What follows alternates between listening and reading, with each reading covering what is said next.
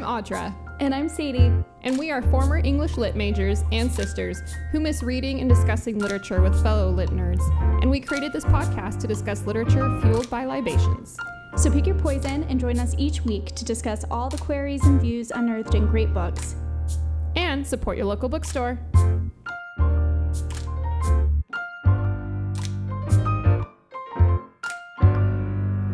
All right, welcome everybody to Lit and Libations. This is Audra. Hi Audra, this is Sadie. So thanks for being patient with us. We took a little bit of time off. I was at a horse show in California and you had a ton of stuff going on with work. So we needed some breathing room there. So yes, hopefully you guys all took a breath too and just gave you more time to read The Power of the Dog by Thomas Savage. So that's what we'll be discussing this episode. Yes, I'm very excited. I really liked this book. I'm so glad you liked it. I liked it a lot too. And I wish, so Netflix has a movie coming out, but it's not out yet. I guess it's not out till the first part of December. So we'll probably discuss it a little bit in a future podcast after we watched it, because I'm really excited to see the movie. I just read an article about how, what's his name? Benedict, whatever. Cumberbatch. Thank you. He gave himself nicotine poisoning. Yes. He went so method that he insisted on smoking that much. Well, and real and, doing cigarettes. The rolling. Yeah, rolling, and so gave himself nicotine poisoning. So I'm like, wow, that's some intense method acting. So I'm excited to see the movie. Yeah, me too. I know that they've won a bunch of awards for the film festival circuit and stuff. And then I've heard that Benedict Cumberbatch is amazing, and then Kirsten Dunst is in it as well, which I'm really excited to see her in. She's been in a lot of really interesting stuff, I feel the last 10 years, and I love her the choices she's been making as an actress, and so I think she's going to be fantastic as Rose in this one. It's going to be good. Yeah, I'm excited to see it. So before we get into it, why don't you remind everybody, I don't know if we even talked about it at our last I don't podcast. think we've talked about it at all. So we picked our next book. If Sadie, you want to enumerate on that so everyone can go pick up a copy from your local bookstore? Sure. So our next pick is Beautiful World, Where Are You by Sally Rooney. And this is a pretty new novel. I think it just was released over the last, I don't know, maybe couple of months. I'm really excited about this one because I was introduced to Sally Rooney, who she's an not really up and coming anymore. She's pretty established by now, but she's this newer millennial author. And I was introduced to her because you recommended Normal People. Oh, cool. Yeah, I really liked that book. And then they did an adaptation of that, which I heard was stunning. Gosh. Did you not watch it? Mm-mm. Oh my God. It was fabulous. It was so good. I watched the TV series first and then I read the book after, which is weird. Usually I do the reverse. And the TV series did the book even more justice. It's actually one of the few adaptations where I think maybe it was even a little bit better in a lot of ways. And she was the screenwriter for it, so she was really involved in the show. But I can imagine it would be good because I feel there was so much tension in that novel, different kinds of tension, and being able to see that, and as far as people enacting that, gives it the different level probably than more than just so that I can see that I'll have to check it out. I loved it. I think the two actors that debuted in it were fabulous. Is Paul Mescal and then I can't remember the actress's name, but Paul Mescal is a revelation in it. I think he's going to be the next really big actor. I think he's fabulous. And I just also really, really loved the way that show, in which I think a lot of Sally Rooney's work does, which is why I'm really excited to read this one. Is her approach to sex, I think, in her novels is really interesting. And it definitely is a forefront of her novels in a very realistic way. And that's one thing that Normal People got a lot of credit for, is that there's a lot of sex in it, but it's all it's very realistic. And and they also used, it's like one of the first TV series that really utilized, what are they called? Like intimacy directors. So, okay. So people who are trained to like specifically direct those types of scenes to make sure that the actors feel safe and not exploited in any way. So I love how she writes about stuff like that, and I'm really excited to talk about Beautiful World. Where are you? Yeah, looking forward to it. I'm excited about it. It was a good choice for sure. And so I guess that's it. I guess we can get on talking about this because I'm really excited to talk about this book. I really, really enjoyed it. Yeah, me too. It's definitely, we're going to be talking about the whole book, right? Yes. Yep, the whole book. So brief little synopsis. So it's written by Thomas Savage, who, really cool, he was born in Salt Lake City in 1915. And he's got a ton of novels out there. This is the only novel of his that I've written, but I have heard of another famous novel of his called The Sheep Queen. It was originally published in the 70s under a different title. I Heard My Sister Speak My Name. And he's won a bunch of awards. And I read a lot about him. He's a really interesting guy. And I think kind of underappreciated from like, oh my gosh, yeah, what I've seen. But yeah, I really thought this was great. I loved it. And I hadn't heard about him either. I feel like this. So this was a cool discovery. It was. And his writing is really incredible. And I think his ties to Salt Lake City were fun for me too. Like it's just kind of fun reading about things that you have a direct connection to in a lot of ways. Yes. And I was so impressed by like I'm sure we'll like really get into it, but this book was written in 1967, I think. And the undertones of this book, which we will get into, I'm sure, incredible for like the time and for the also just the setting. Like I think it's just brilliant. So we'll get more into that when we really start talking about it. But like this, I think this book is like really ahead of its time. So I'm not surprised, and I'm very excited that they're doing a film adaptation for it. Yeah, me too. So just small little synopsis. It takes place in Montana in the 1920s, which I liked the time period that it was set in because I feel like most more Westerns are either much earlier time. You know, it's almost set like you kind of have that. It's like Reconstruction era kind of thing. Yeah. So that was kind of cool to have it in the 20s. And it's two brothers, Phil and George, and they are kind of wealthy, like ranch owners, landowners. Their family was from back east originally, so they've got a lot of money, a lot of land, a lot of cattle, and they are. We can go into it, but they all of a sudden they kind of a clash develops. One of them, he marries a widow from a nearby town. Her husband he was a doctor and he commits suicide, and then later on George marries the widow Rose, and she has a son. And I'm trying to think, he's kind of like teenager age, going on college when they marry, I think. And the widow comes to live at the ranch with Phil and George. And then there's just the conflicts between Phil and Rose and Phil and George and her son. Like that's kind of the gist of it. Yeah.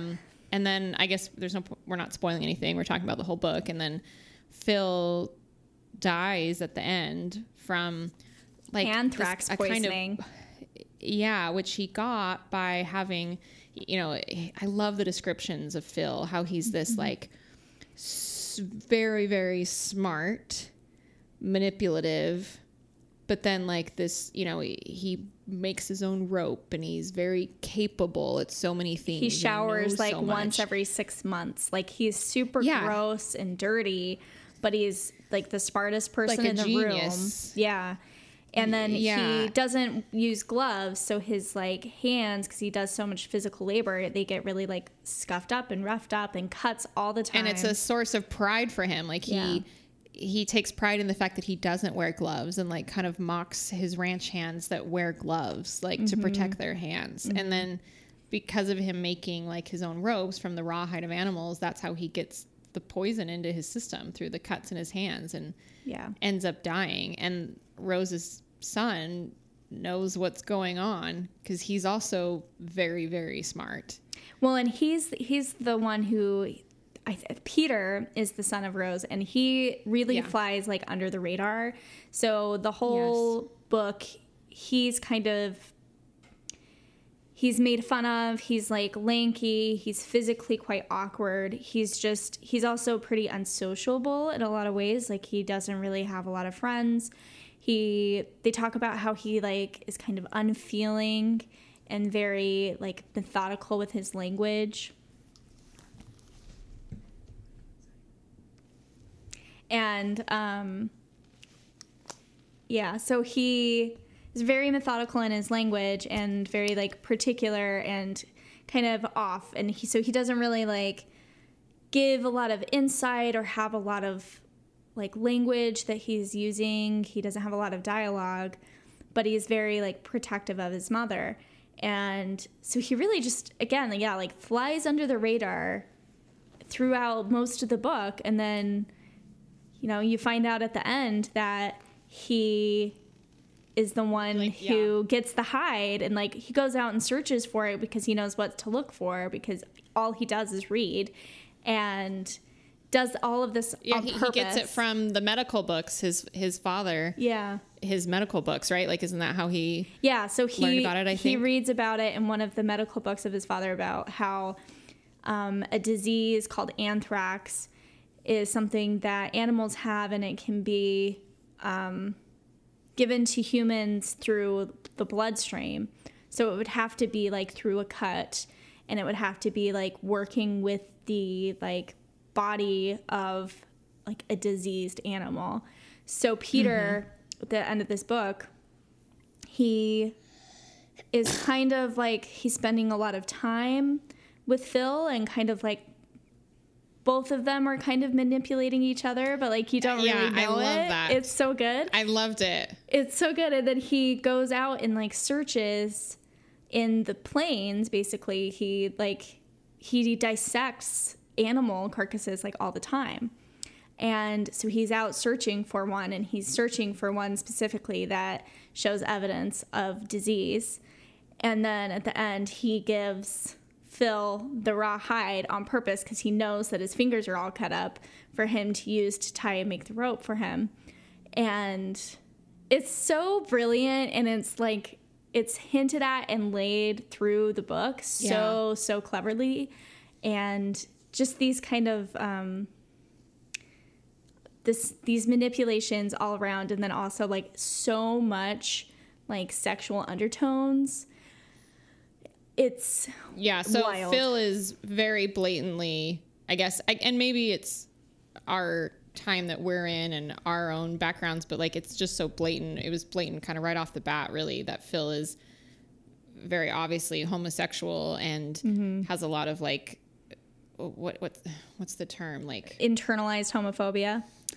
Yes. Yeah. And he's just it's just blatant. I mean, he's a mean, manipulative character. He like actively really just wants to hurt people in his life, and it's awful.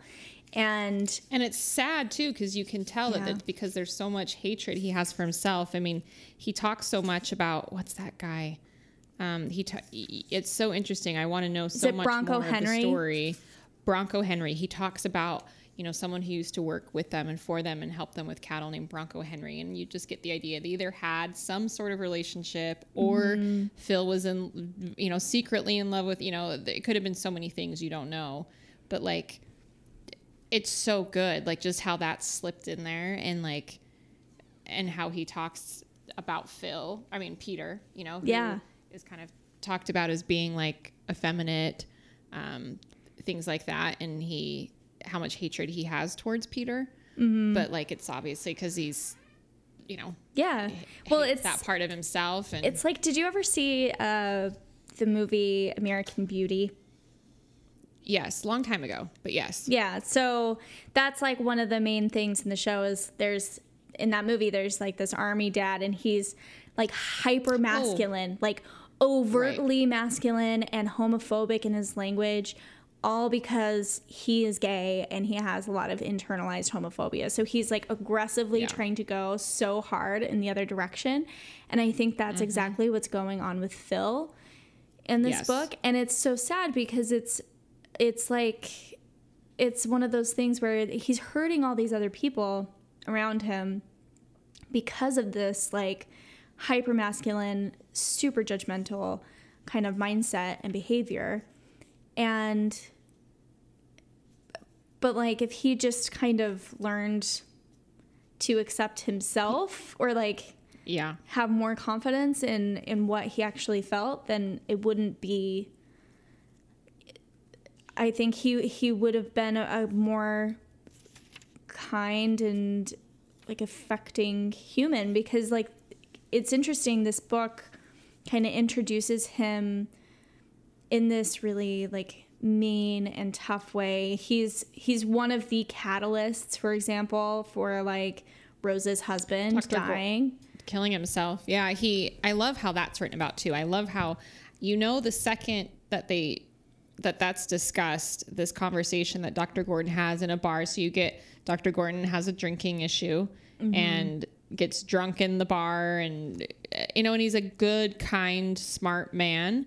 But he's obviously an alcoholic and like, not happy with necessarily where he's at in life and feels like a bit of a failure. And like, and you can tell they don't even name Phil, but that it's Phil that has this conversation with him where he basically puts him in his place, and because he knows just as much, he's smarter probably. And like, and enjoys pointing that out and enjoys humiliating people, and humiliates Dr. Gordon very purposely and maliciously, and kind of beats him up too. Like, it's he throws him across the room. It's really sad. Like, it's very uncomfortable. And then Dr. Gordon kills himself because he is afraid that Peter has seen that and is ashamed of his father. And like, it's just such a, and they don't even name Phil, but it's Phil. You find out at the end, it kind of confirms it again in a telling, but it's like, right off the bat, because he does such a great job of like, in very minimal ways, exactly who these characters are. Like, you just understand them and see them, like, and it's so good. I love how he writes this, and I love how depending on who the narration is about, you almost kind of are given their point of view on people. Like, when it's more about Phil, how George is talked about, it's almost painted like he's kind of more of a simpleton. He's not, and it's just because Phil looks down on everybody because of his self-hatred. But George really isn't he's not an unintelligent person. He has a different kind of intelligence, and like is a very kind soul. But then also it's frustrating, like, to watch what goes on with Phil and Rose and like Phil in general, and see kind of this, I think that whole brother relationship is really fascinating to me. Like, well, it's fascinating, and it's also like weird and disturbing in a way. Like they've been on this ranch for forever. They were originally like there with their parents, and then their parents moved to Salt Lake City, to like a ritzy city near Montana, and are just kind of like living the high life there while they're still like home on the ranch. And they still like sleep in the two like twin sized beds together in the same room. There's like, as if they were children, and they're gotta be like pushing like 30 or 40 easy. And they still are like just kind of living this life. It's stunted. It's like a stunted life. It is. And then, so there's this weird level of, I think too, like there's a question outside of just the fact that Phil hates kind of everybody and he's very blatant about it. Like, we've talked about this like internalized homophobia and this way that he gets down on anybody who's not like this hyper masculine standard that he's like built up in his head. But he also, like, the question of why he hates women, he hates anybody who's not like a white man from England. Like, he's even down on people who are immigrants from other countries and like don't originally speak English.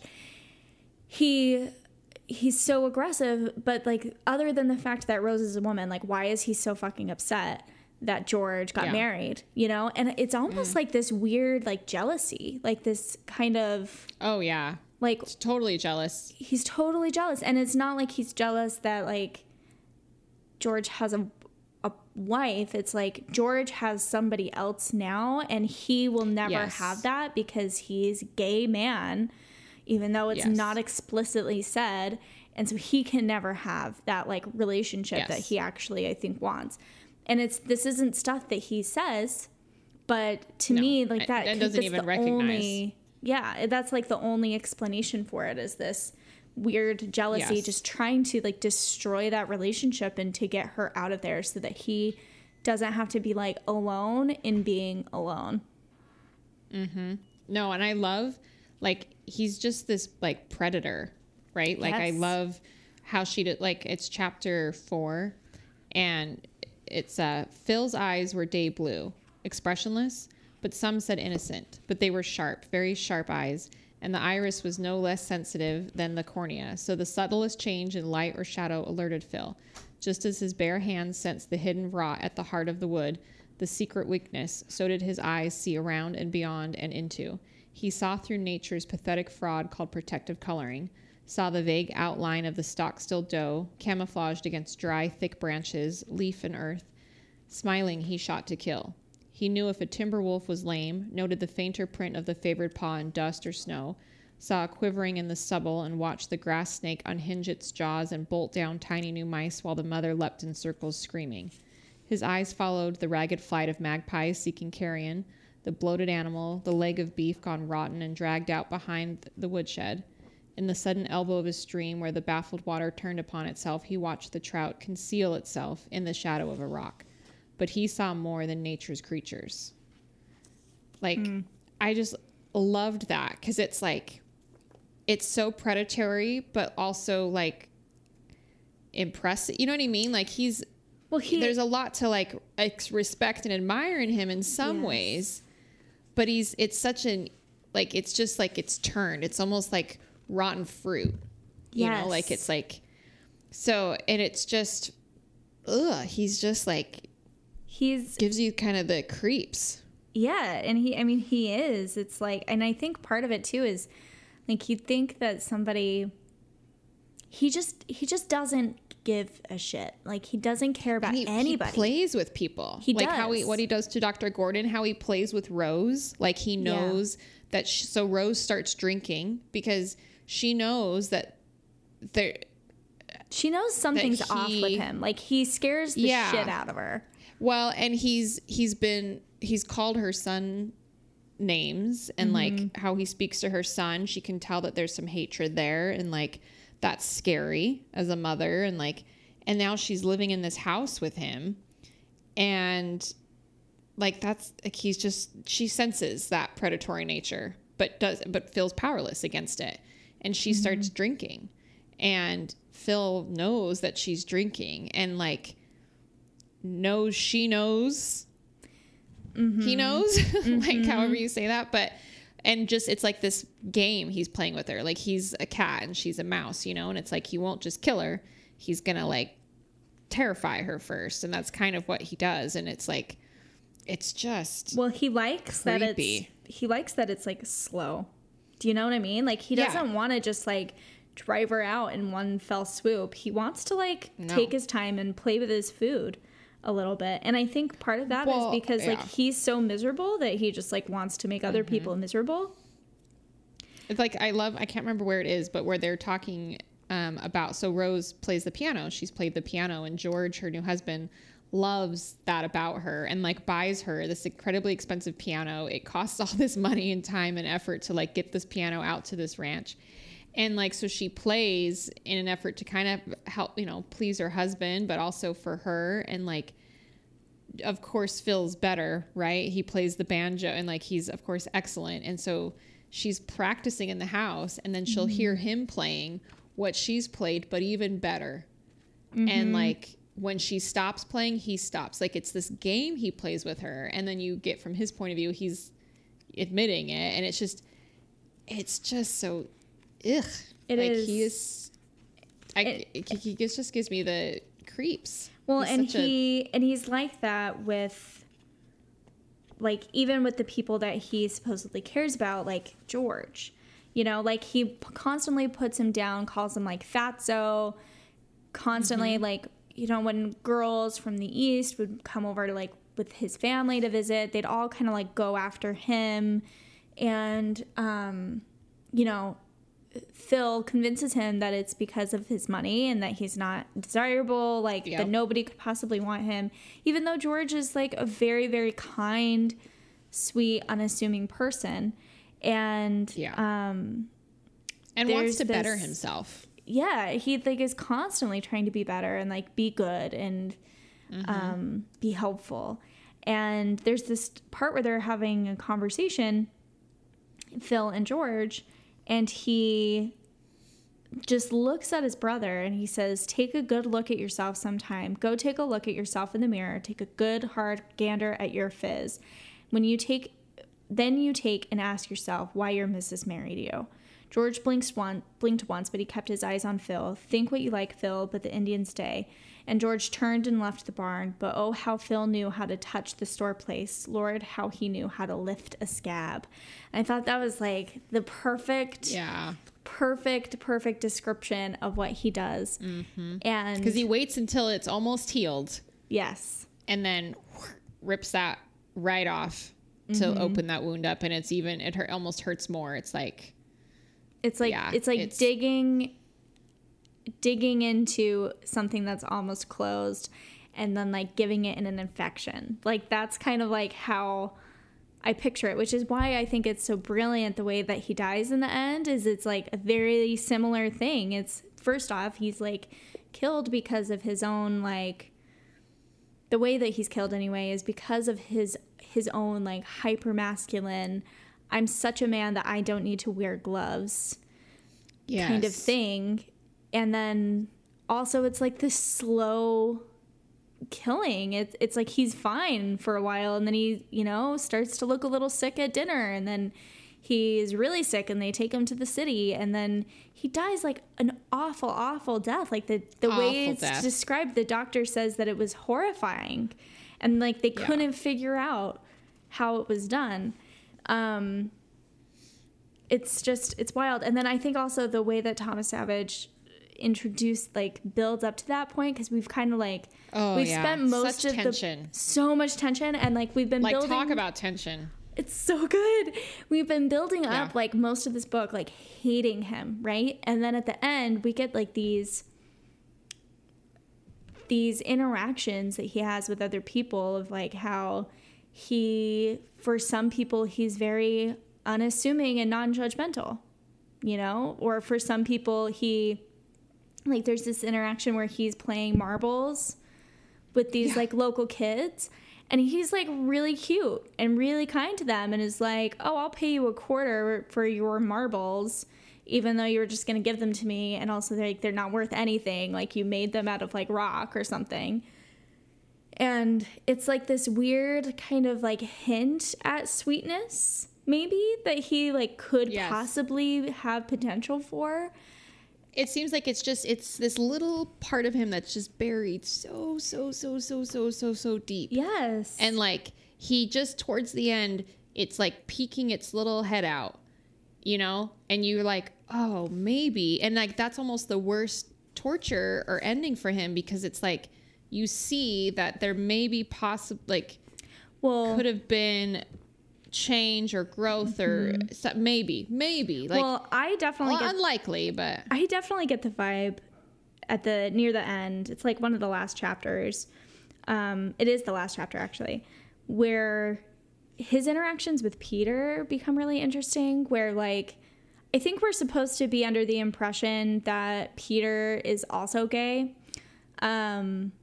because he doesn't seem to show like any interest in women, and then he also is like constantly kind of bullied and made fun of by his peers for being like sissy or like being off kind of a thing. So I don't know if it's not as obvious to me as like with Phil, but it's a possibility. Yeah.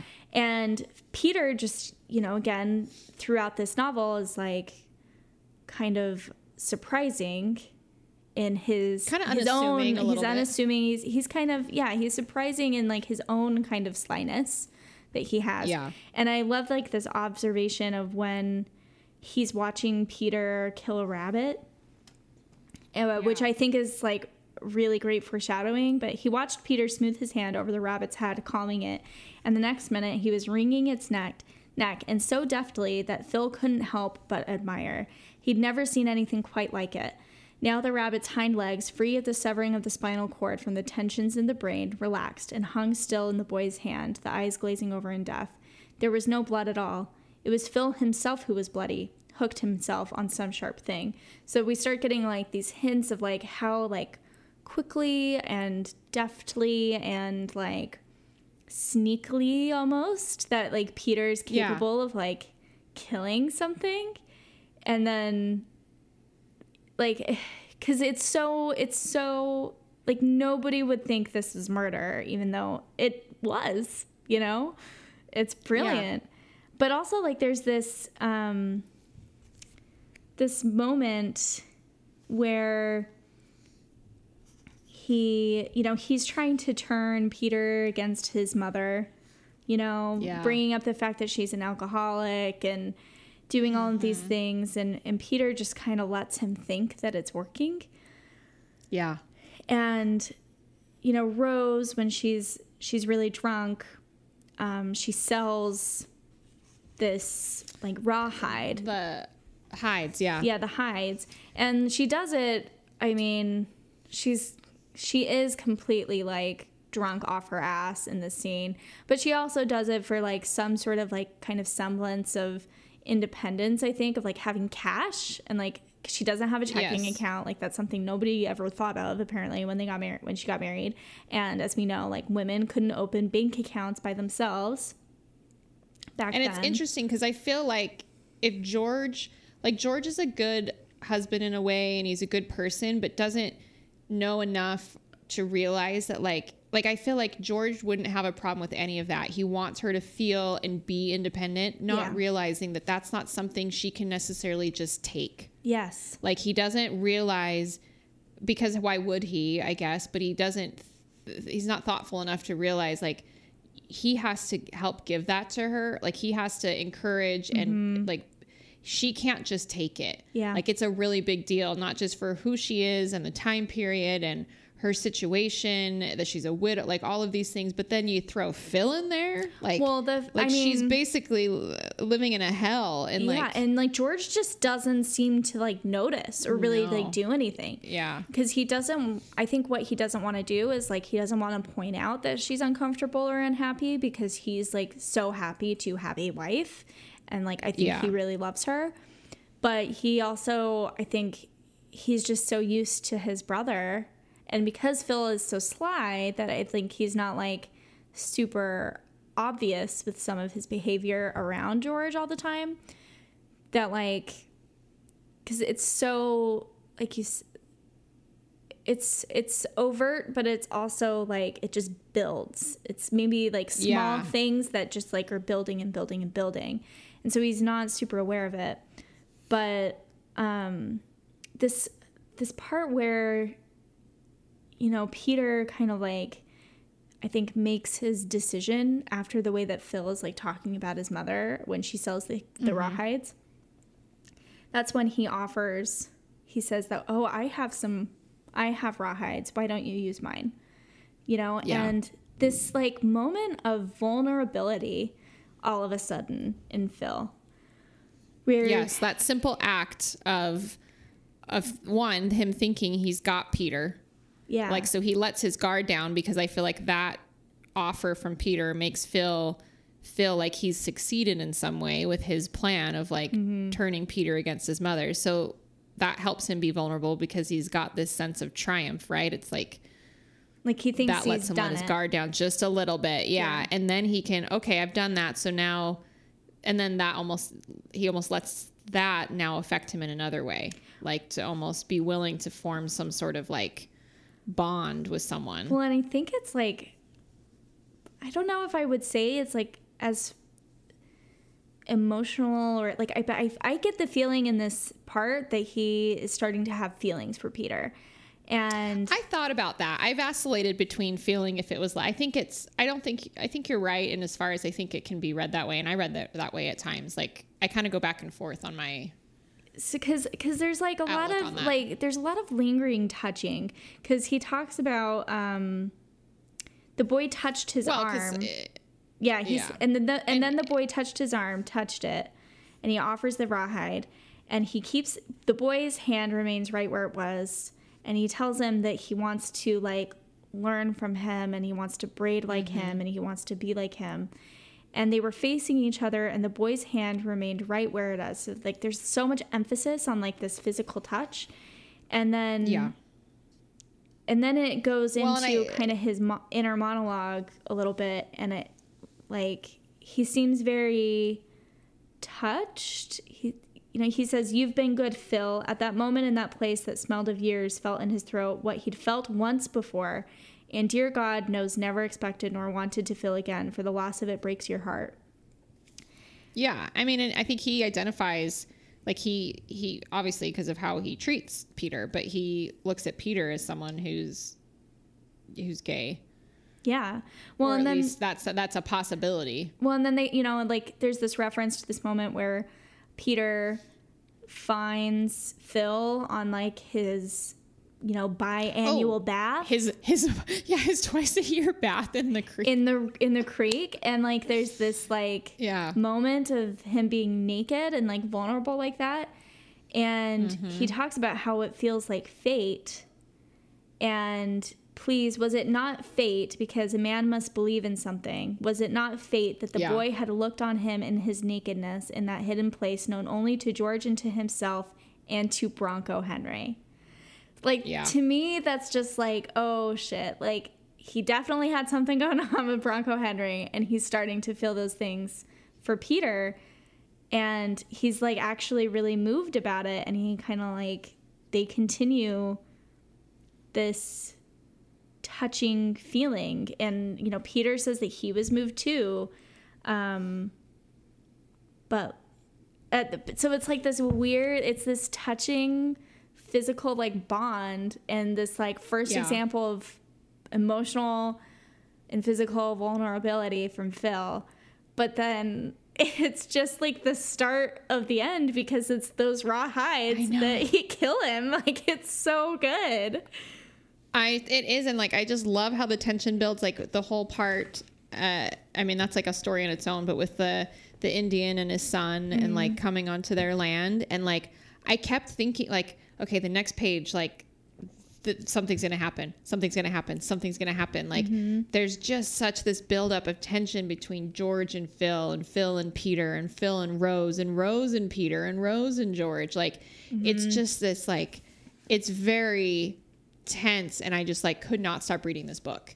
Like literally I stayed up way too late reading this book. Like I have to give myself a bedtime. Like, I have to get sleep, like it's important. And I just would stay up way too late reading this book because I just was like, it's going to happen. It's going to happen. It's going to happen. And I'm not disappointed. Like it wasn't a disappointing ending for me at all. No. I enjoyed the ending, and like you get the payoff. It's just different than you thought it would be. So then it's like a nice little surprise twist, because I just kept assuming what was going to happen. I was like, oh, didn't see it. Like, but now it all makes perfect sense. It's like I didn't see it coming, but it makes perfect sense. And it happens so late in the book, right? Like it's like the last 5 pages of the book almost that the death happens, that they talk about how they send blood samples to the lab to try to figure out what the hell happened to him. Like, how did he die? Yeah. The doctor's stumped. The medical examiner is stumped. They have to send it to the state laboratory. And then this sneaky little thing where it's like, okay, like maybe we think maybe it could have been Peter, like that he did this on purpose or something. Maybe, because he talks about how he wanted to protect his mother. But then they talk about how the culture and the... So we don't know for sure that it was Peter at this point, but it says, he thought the whole business, this is the doctor, as he remarked to a nurse, the whole business of sending the culture off was rather like locking the barn door after the horse was stolen. The culture in the test tube would tell him what one person already knew. And then it goes to Peter's perspective, like right after. And I think it's just amazing. And then the way that it like talks about how he gets there, it's like he's in his room and he's just looking at all of his books, and it's like naming a bunch of the different books that are in his room, and and then talks about how he kind of like figured this out with his dog, like practiced like on his dog or something. And then in one of the books, just one afternoon, he reads this part, and then it just ends with so it was a disease of animals communicable to man, and that it finds its sure way into the human bloodstream through cuts or breaks in the skin from a man's handling the hide of a diseased animal, as when perhaps a man with damaged hands will use a diseased hide in braiding a rope.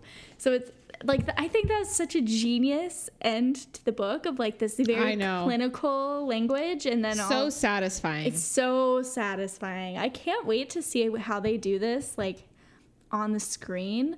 I think they're gonna really, really like lean into these sexual undertones of it. Like I think that I think I read it in, I just like had looked up the movie, and I think one of the headlines that I read was that Benedict Cumberbatch like acknowledged in an interview that he like, his understanding of the character was that he was gay, but that it's not explicitly explained in the movie, same as it's not explicitly explained in the book. And I think they're really gonna like play into that tension really, really interestingly on film. It's gonna be, I'm so excited. I like, the more I talk about this book, actually, like I think the more excited I am about it. I am too. I'm really excited. I really like it.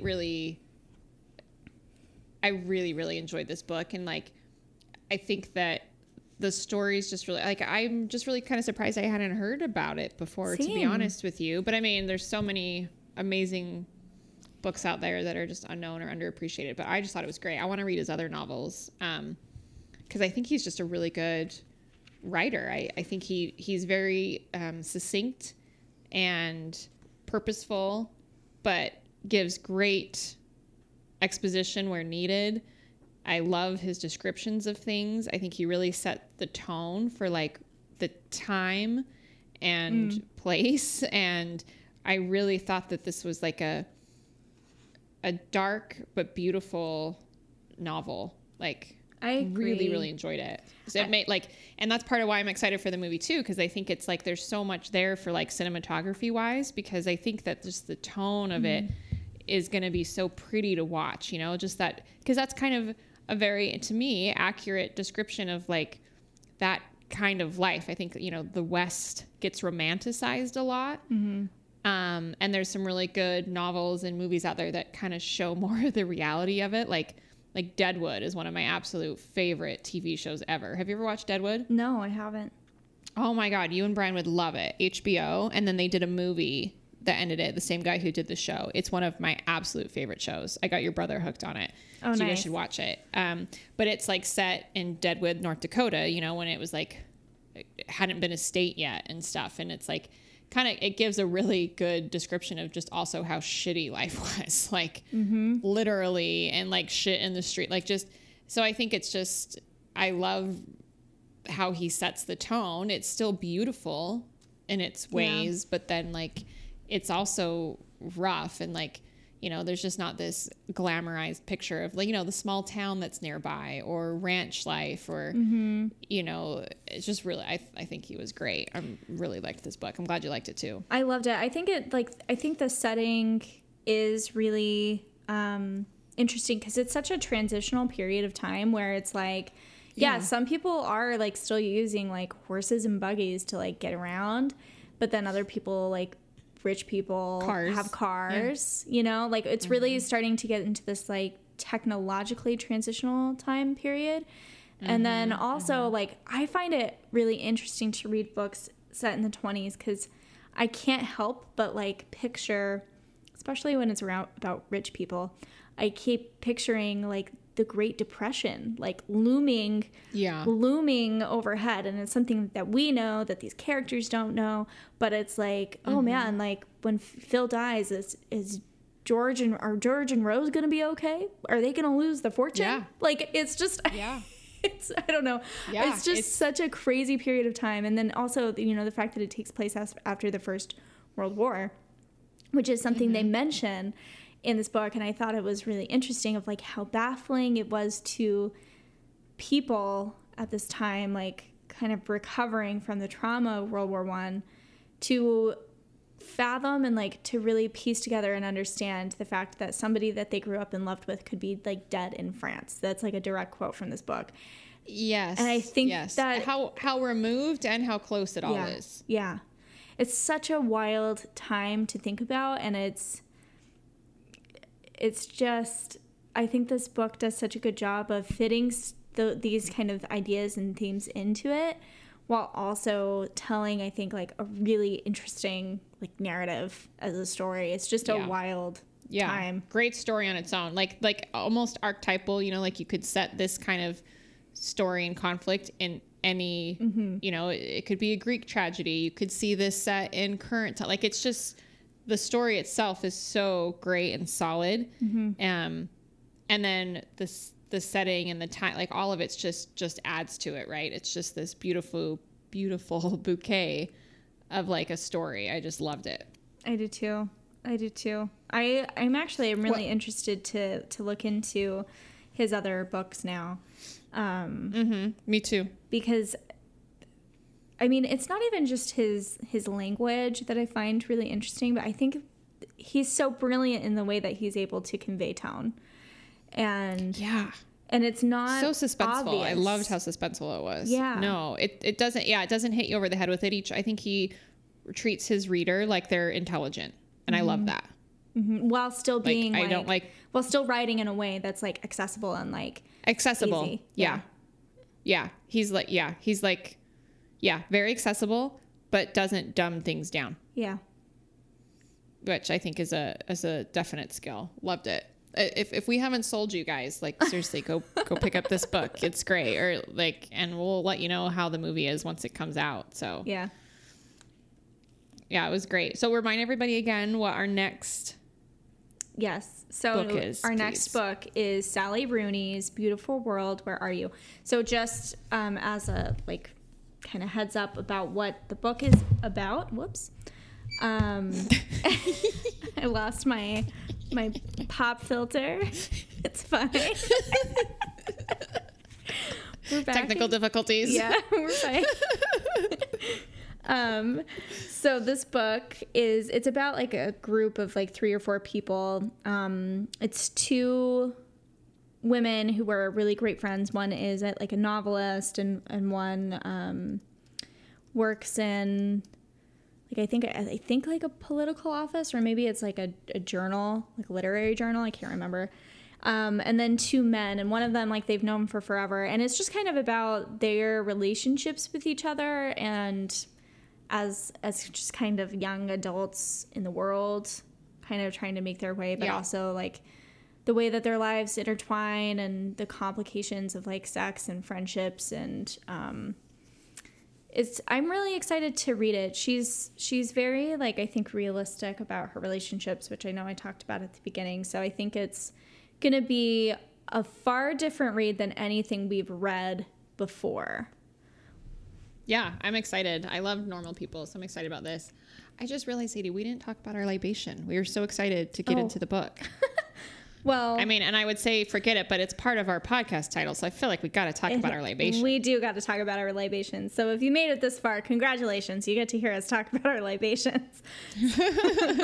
So tonight I'm just having a white wine. It's a Sauvignon Blanc, and I can't remember the vineyard, but it's one that I got from, those nice delivery services that are available to shut up. Forward-thinking states like Massachusetts. I almost picked a Sauvignon Blanc too, but I picked a Pinot Grigio. It's Chris is the name of the winery. I don't remember where it came from, but it's in my house somehow. and I found it. Hey, I am just jealous. I am wanting to figure out how to make that one cocktail that you posted on your Instagram. If you guys don't follow Audra on Instagram, you need to change it, because she has been going places, making moves, and has been posting the most interesting videos and pictures on her stories. And so you should watch, because this place, the one that they lit on fire. Yes. Yeah. It's beautiful. Yeah. It was so cool. That was super fun. Let's see. I'm trying to remember. I'm pulling up. I feel like you sent me a picture of the menu, but I was how do I make this still? Like, still don't know how to make it. Thanks for the picture. It didn't help me. Here, it was the Belladonna. Yeah. So where did it go? So it had butter washed Crowbird Navel rum, pineapple and orange juice, Falnerum, which I don't know what that is, and cream of coconut. And then they had a lime that was cut in half and like charred. And then they had alcohol in the lime. And then they lit it on fire. And then he was like sprinkling cinnamon on it. Oh, is that what it was? And then you were supposed to dump the, lime alcohol into the drink, which we figured out the second one. Because it was funny, because we ordered another one and he was like, wow, that usually knocks people out. And we're like, oh, we're tough. Like, we can handle it. I'm like, I'm usually not. So is this going to like drop me on my knees in a second? Like, is this going to hit me hard? But it's because we hadn't dropped more alcohol in it. Yeah, it was cool. That place was cool. We went to this really cool speakeasy called 121. And I could only post one picture. They put your phone in like a locked bag so that you couldn't access your phone while you were sitting there. It was only 30 people in a room at a time. It looked like authentic music. They had everyone dressed authentically. They had a 90-minute time limit on you, so you couldn't just stay all night. You had to like wait outside the door until they'd come get you. And yeah, they put you in a room, so that we took a picture in the room. They let us take one there and then take you into the main bar. And they, seriously, best mint julep I've ever had. They had this butter old fashioned that was delicious. Oh, wow. With like a butter whiskey. It was really good. Like that place was awesome. It was really fun. And it's funny, my trainer was just texting me, Jordan, who used to work for Kendrick at Beehive Cigars, is a bartender there. And they ran into him like last night. Oh my gosh. Yeah, it's kind of funny. I'll have to go tell Kendrick about it, but none of you that are listening, if you're listening, need to know this, but it was a cool place. I definitely have experience. I got some ideas, so I feel kind of lazy for just pouring a glass of Pinot tonight, but I'll step it up for our next time around. I got some good inspiration. I'm just glad that this sounded good to me, because I'm pretty sure I had food poisoning earlier today. Well, it wasn't like full on food poisoning. Like, I didn't throw up, but I wanted to, and it was not good. I was really, actually, it was like 7:00 and I was like, oh, I'm just like barely starting to feel better. Like, it'll be okay. But like, I had to spend my afternoon just laying in one position that made me not feel like I was going to barf. And now I feel fine. So we're good. Well, so I knew I couldn't drink. Good to take it a little mellow. Tonight. Yeah. Smart. Good call. Well, we'll step it up for next time. We'll get real fancy. Yeah. All right. Well, everybody, thanks for listening. If you haven't, please go read The Power of the Dog. I loved this book. It was so good, and I'm excited to see the movie when it comes out. And then go pick up a copy of our next book by Sally Rooney. What, Beautiful People? Yes. What was it? Beautiful World. Where are you? Okay, thank you. And also I also wanted to just say thank you. I feel like the last like month and a half, I feel like we've been getting like a lot of really great feedback on like Instagram from people, and I just want everybody listening to know that we really appreciate it, and that stuff means a lot to us. Like, we definitely because we love doing this. So So it means a lot that you listen, and we always appreciate your feedback and your comments. And if you've reached out to us on Instagram, like ever, just know that we like love you and appreciate you. Yeah, you're extra special listeners. Yes. All right, thanks everybody. We'll talk to you soon. Bye.